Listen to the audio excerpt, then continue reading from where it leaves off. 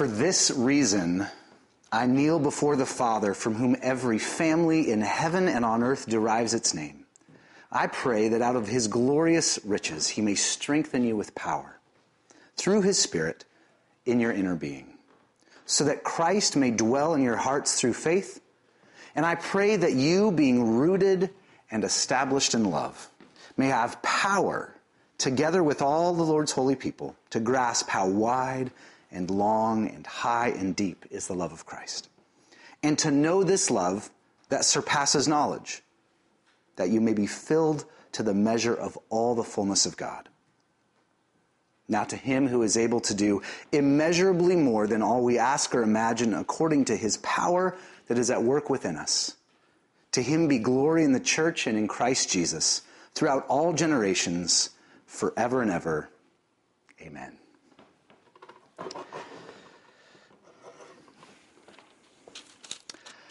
Do you have a favorite tree? I have a favorite tree. I don't know if there we go. That's my favorite tree. That tree is close to where I live. If you were to take 3rd Avenue over there all the way north till it dead ends at 145th, and then instead of going straight into the country club, which won't let you in, by the way, you take a left into what looks like a little gravel driveway, but it's actually a little parking lot for a green space called Landover Woods. And it's this little valley that has been preserved with some amazing trees and thick foliage. And this morning, I walked there, I took this picture this morning, and the chorus of the birds it was beautiful. It was amazing. And this is my favorite tree. If you take the lower path, you'll walk down, and it's hard to see from this angle, but it starts off as one really solid trunk, branches quickly into two, and then you can see it just keeps going. And it's a little bit comical, actually, to show this sort of pathetic picture from my cell phone to try to capture the majesty of this tree. It's easily over 100 feet tall, and just, you can't really tell where the leaves end, right? And it does something to me every time I walk by it. It kind of makes me pause and stop. So you should go up to Landover Woods and try to find this tree. I'll give you a high five if you do. Whenever I come across this tree, I think one of the reasons why it sort of gives me pause and it stops me in my tracks is because it reminds me of all of the language in Scripture that's plant-based and tree-based, which is a lot. This seems to be one of the primary metaphors used for our relationship to God. This metaphor of a plant or a tree or a vine, right? Jesus says, I'm the vine, you are the branches. He also says, you'll know a tree by its fruit. Paul describes what that fruit is, the fruit of the Spirit: love, joy, peace, patience, kindness, goodness, faithfulness, gentleness, and self-control.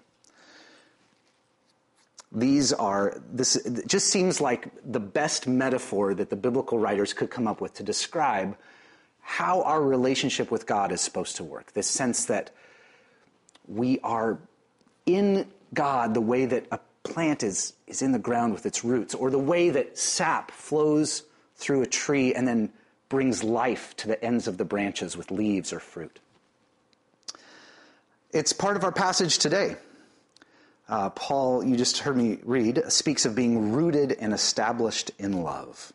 Rooted and established. And I read that and I thought, that's what this tree is. It is rooted and established. And because of that, it's beautiful.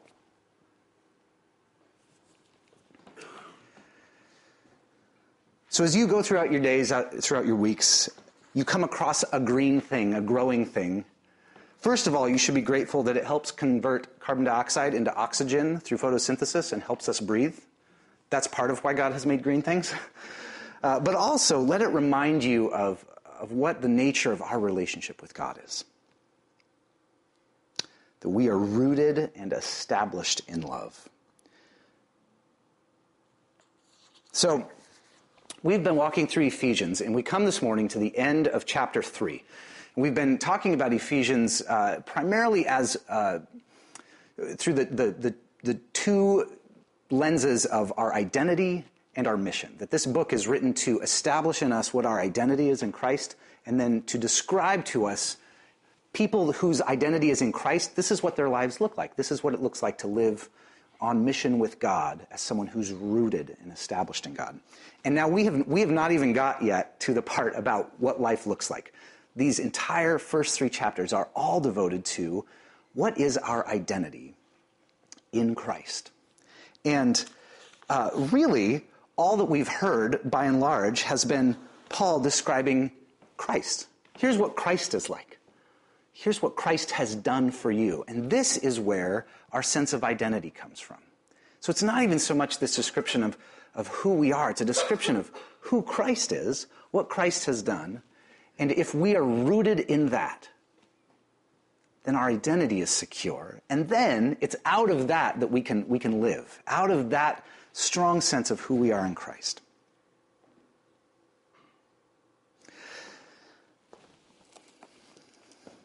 These words are far more important than my words. So I want to read the passage one more time, just so we have it in our minds. If you have a Bible and you want to read along, if you want to close your eyes and just listen to it, that's probably more likely how the Ephesians would have first heard it, as written or as read out loud to them. Or you can follow along on the screen. For this reason, I kneel before the Father, from whom every family in heaven and on earth derives its name. I pray that out of his glorious riches, he may strengthen you with power through his Spirit in your inner being, so that Christ may dwell in your hearts through faith. And I pray that you, being rooted and established in love, may have power, together with all the Lord's holy people, to grasp how wide and long and high and deep is the love of Christ, and to know this love that surpasses knowledge, that you may be filled to the measure of all the fullness of God. Now to him who is able to do immeasurably more than all we ask or imagine, according to his power that is at work within us, to him be glory in the church and in Christ Jesus throughout all generations, forever and ever. Amen. This is one of the best passages in all of Scripture. And I know I've said that several times as we've been going through Ephesians. It's just true. So Paul begins this passage by saying, for this reason. And if you remember last week, that's how he began last week's passage as well, at the beginning of the chapter. And then he interrupted himself, and he's like, wait, I got to talk about the mysterious plan of God and how it's been revealed in Christ. And so he kind of, it's hard to call anything in Scripture a rabbit trail, but he interrupts himself to talk about the mysterious plan of God, how it's been revealed in Christ. And then now he comes back and he's like, oh yeah, this is where I was. For this reason, I bow before the Father in heaven, from whom every family gets its name. The for this reason part really is referring back to everything that he's brought us through in the first couple chapters of Ephesians. Everything that he has, all the ways that he's described Christ and Christ's work. He's reflecting on all of it, on this mysterious plan, the plan to bring Jews and Gentiles, God's chosen people and the nations, all together into a new humanity, into the church, breaking down dividing walls between humanity and God and between fellow humans. He's looking back at the marvelous grace of God, which saves us not by anything that we have done, but simply as a gracious gift. He's looking back at Christ, who not only lived and died, but also is ascended to heaven and sits in a place of power and authority. He's reflecting on all of this, and he just crumples to the ground in worship and prayer. He does a similar thing in the book of Romans, where he spends 11 chapters, or about 11 chapters, talking about God's marvelous grace and also about our incredible brokenness and the need for God's salvation that we and all of creation has. And then he makes this turn in chapter 12. You might be familiar with this verse, Romans 12, 1 and 2, right? In view of God's mercy, right? Looking back over all that we have talked about with how merciful God is, offer your bodies as a living sacrifice. This is your reasonable, your spiritual act of worship. So there's these turns that Paul often makes, that he's making here, from reflecting on how good God is to us, how much he loves us in Christ, and all of the benefits that we receive in Christ. Because of that, in view of that, remembering all of that, live this way. That's where we're going next week, but we're not there yet. Right now, we're just marveling at the merciful grace of God. Watchman Nee was a Chinese pastor in the 30s who was a part of this growth of indigenous Chinese churches. And he wrote a number of books. Some of them are kind of his sermon notes and sermons compiled together. But he wrote a very short, beautiful book that's a reflection on the book of Ephesians called Sit, Walk, Stand. Sit, walk, stand. Which sounds a little to our ears like ready, fire, aim. Right? It's a little out of order. Sit. If we were writing it, we would say sit, stand, walk. I had to think about that for a second. Sit, stand, walk. That seems to be the normal progression. But he says, no, in Ephesians, the progression we find here is sit, walk, stand. And he takes these postures as sort of summaries of these sections of Ephesians. And this first 3 chapters is about sitting. Not working, not walking, just sitting. Being seated with Christ in the heavenly realms. This is reflecting on all the work God has done for us. We don't need to bring anything. In fact, we can't bring anything to offer. We simply sit and receive. Then we walk. So this is our life lived in the world. Out of this rest, out of this place of just sitting and receiving, we walk and we relate to each other and we work and we love and we serve. And then finally, he addresses our conflict with the devil. And he says, you're not to either fear the devil, nor are you to be overly aggressive. You simply stand firm. He's already been defeated in Christ. And so standing firm is how you relate to the devil coming out of this place of seeing. So sit, walk, stand. Here we are at the end of this entire 3-chapter section on sitting.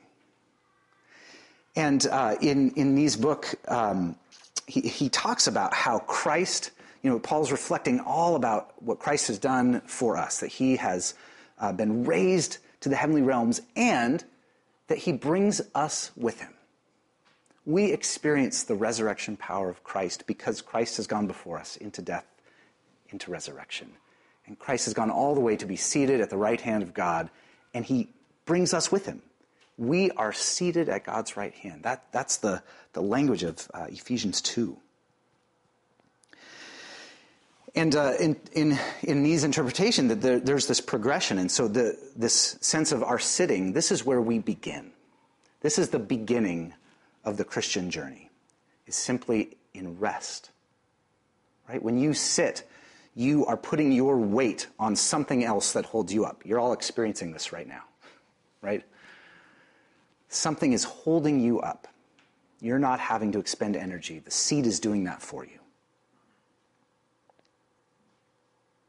To begin with, we cease our own striving, our own working. To begin with, we surrender. This is the beginning place for our walk with Christ.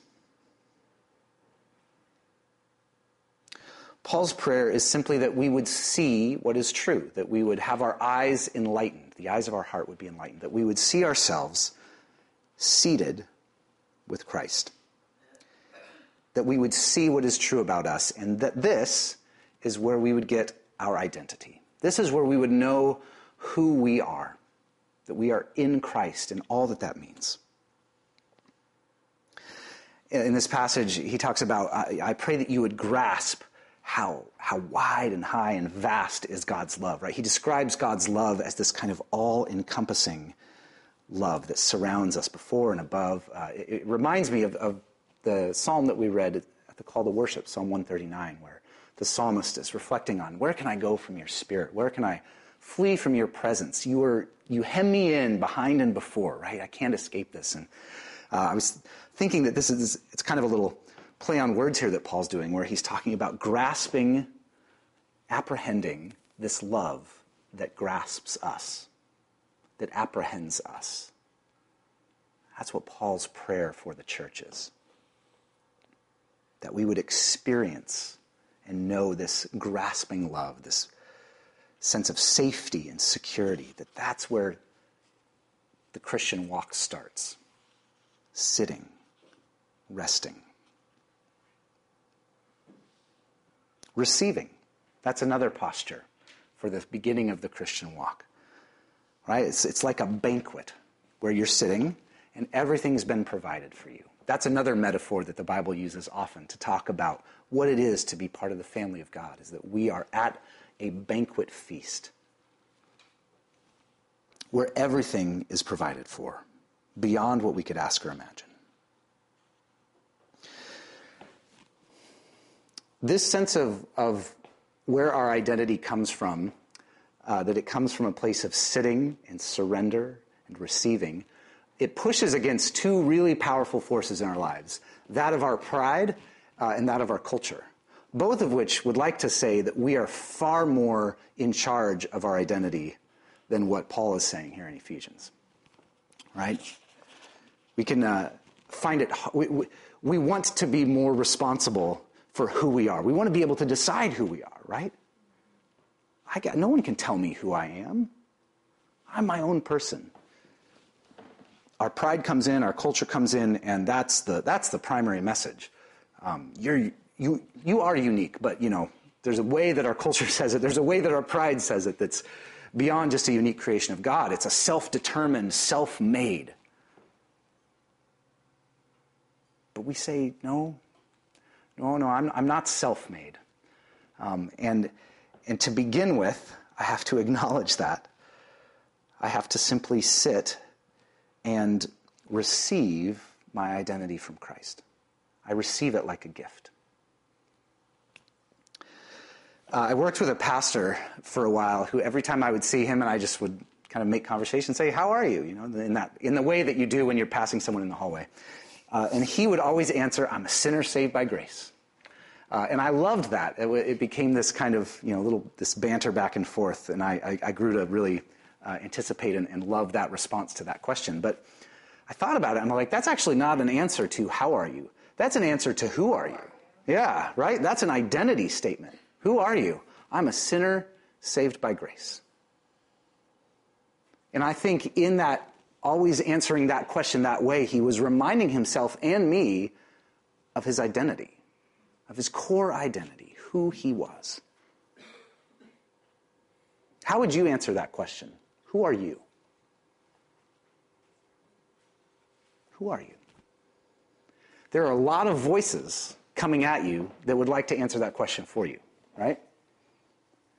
Voices from your work that would like to define you by your work, that would like to tell you this is primarily who you are or who you aren't.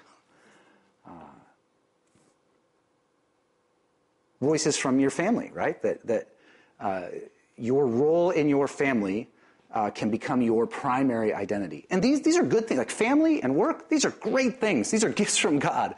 But as with many things in life, when they become our identity, right? When they become the core way that we answer who we are, well, then that's when things start to go off the rails, right? That's when we start to worship things that are not God. Right? Does your identity come from the fact that you're a pastor of a church? I got to ask that one a lot. Right? Where does my worth and value come from? Does it come from being able to grow the church to a certain mythical number of members? Right? Or when people leave the church, what does that say about my identity? What does that say about who I am? All of us have many different voices feeding into us, trying to convince us of who we are. And Paul says, you just need to sit, because you are seated with God, with Christ in the heavenly realms. Your identity is hidden in Christ, and nothing can shake it. Nothing can shake it.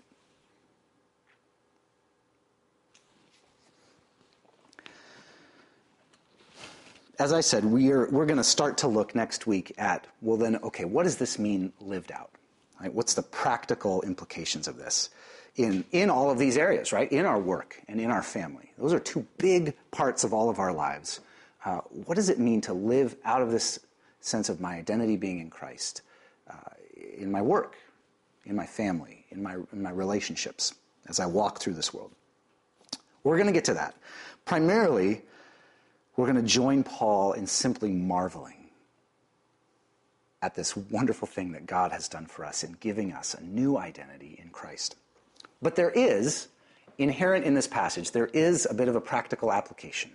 And it's right there at the end when Paul just sort of bursts into praise and he says, now to him who is able to do far exceedingly more. One translation has it super abundantly. This is one of those words where Paul just like adds a bunch of modifiers in the front of a Greek word.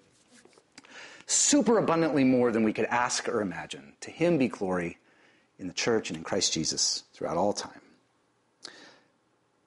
Inherent in there is an invitation to imagine and to ask. Right? This is what we do, being people who are rooted in Christ, who have a confidence that we can come before God, that he actually delights to answer prayer, that he invites us to come to him, and he wants to answer our prayers.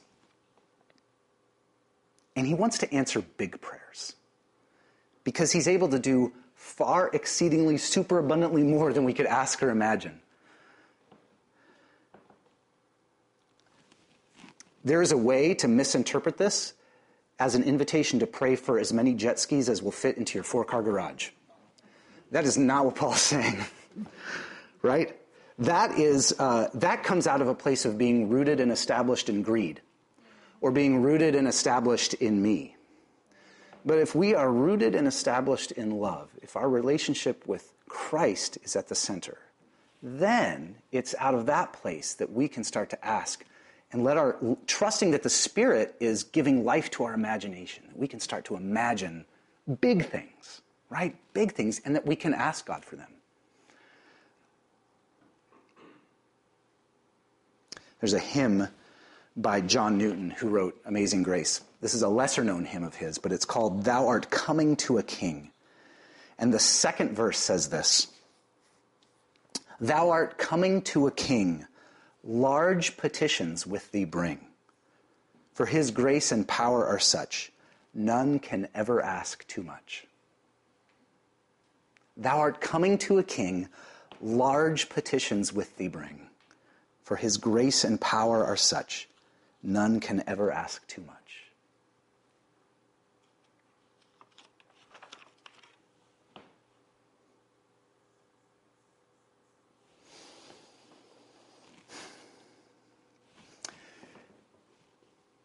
The invitation in these first 3 chapters of Ephesians is to root yourself in love, to root yourself in Christ. It's almost even hard to say specifically what that means. It's an invitation to surrender. It's an invitation to accept and receive God's love. I don't know that I can give you 6 steps to do that, other than just to say that he loves you, his love surrounds you, his love holds you. And to pray with Paul that we can somehow grasp that love a little more deeply today.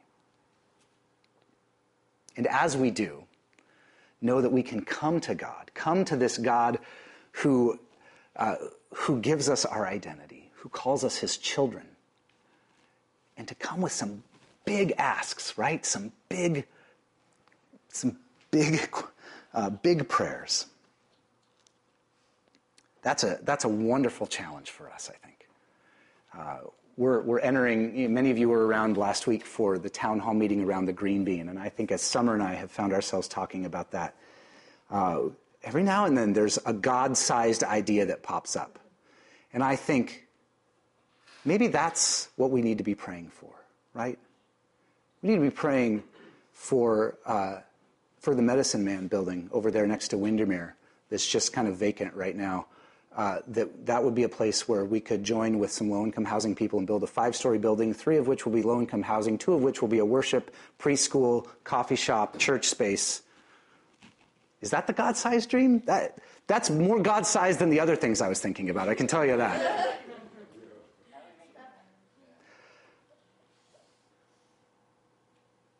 How does your imagination need to grow, need to expand because of your status as a child of God, as a beloved child of God?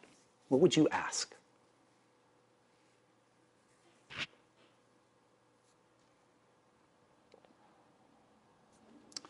I'm going to create a little space for us to pray before we come to the table, and would challenge you to ask God to enliven your imagination, to help grow the things that you ask for, and to continue to root and establish us in his love. That's my prayer. God,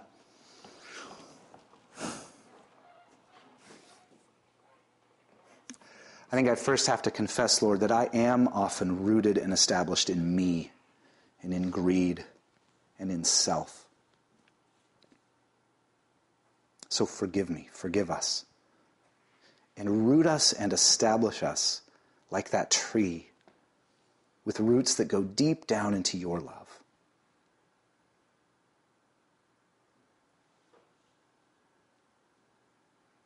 Holy Spirit, bring to life our imaginations and give us a confidence and a boldness to ask for God-sized prayers.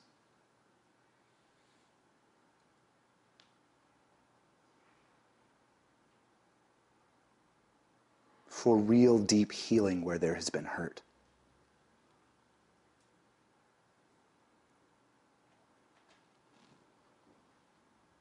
For a restored relationship that seems beyond hope. For hope for ourselves when we seem beyond hope.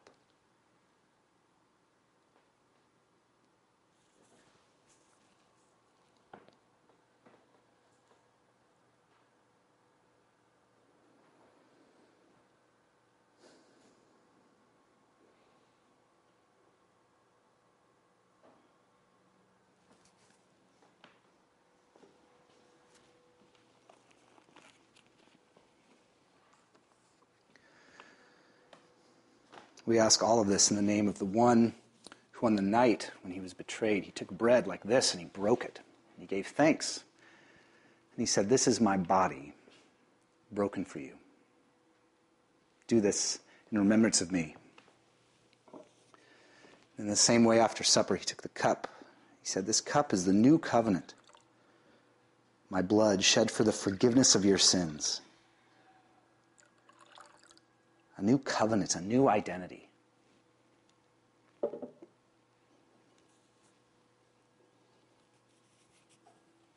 Friends, as often as we eat this bread and drink this cup, we proclaim the Lord's saving death until he comes again. Tammy's going to help me serve. These are for all who put their faith and their trust in the Lord Jesus, all who get their identity from him. Come, rip off a piece of bread, dip it in the cup. Have your imagination stirred by the Spirit this morning.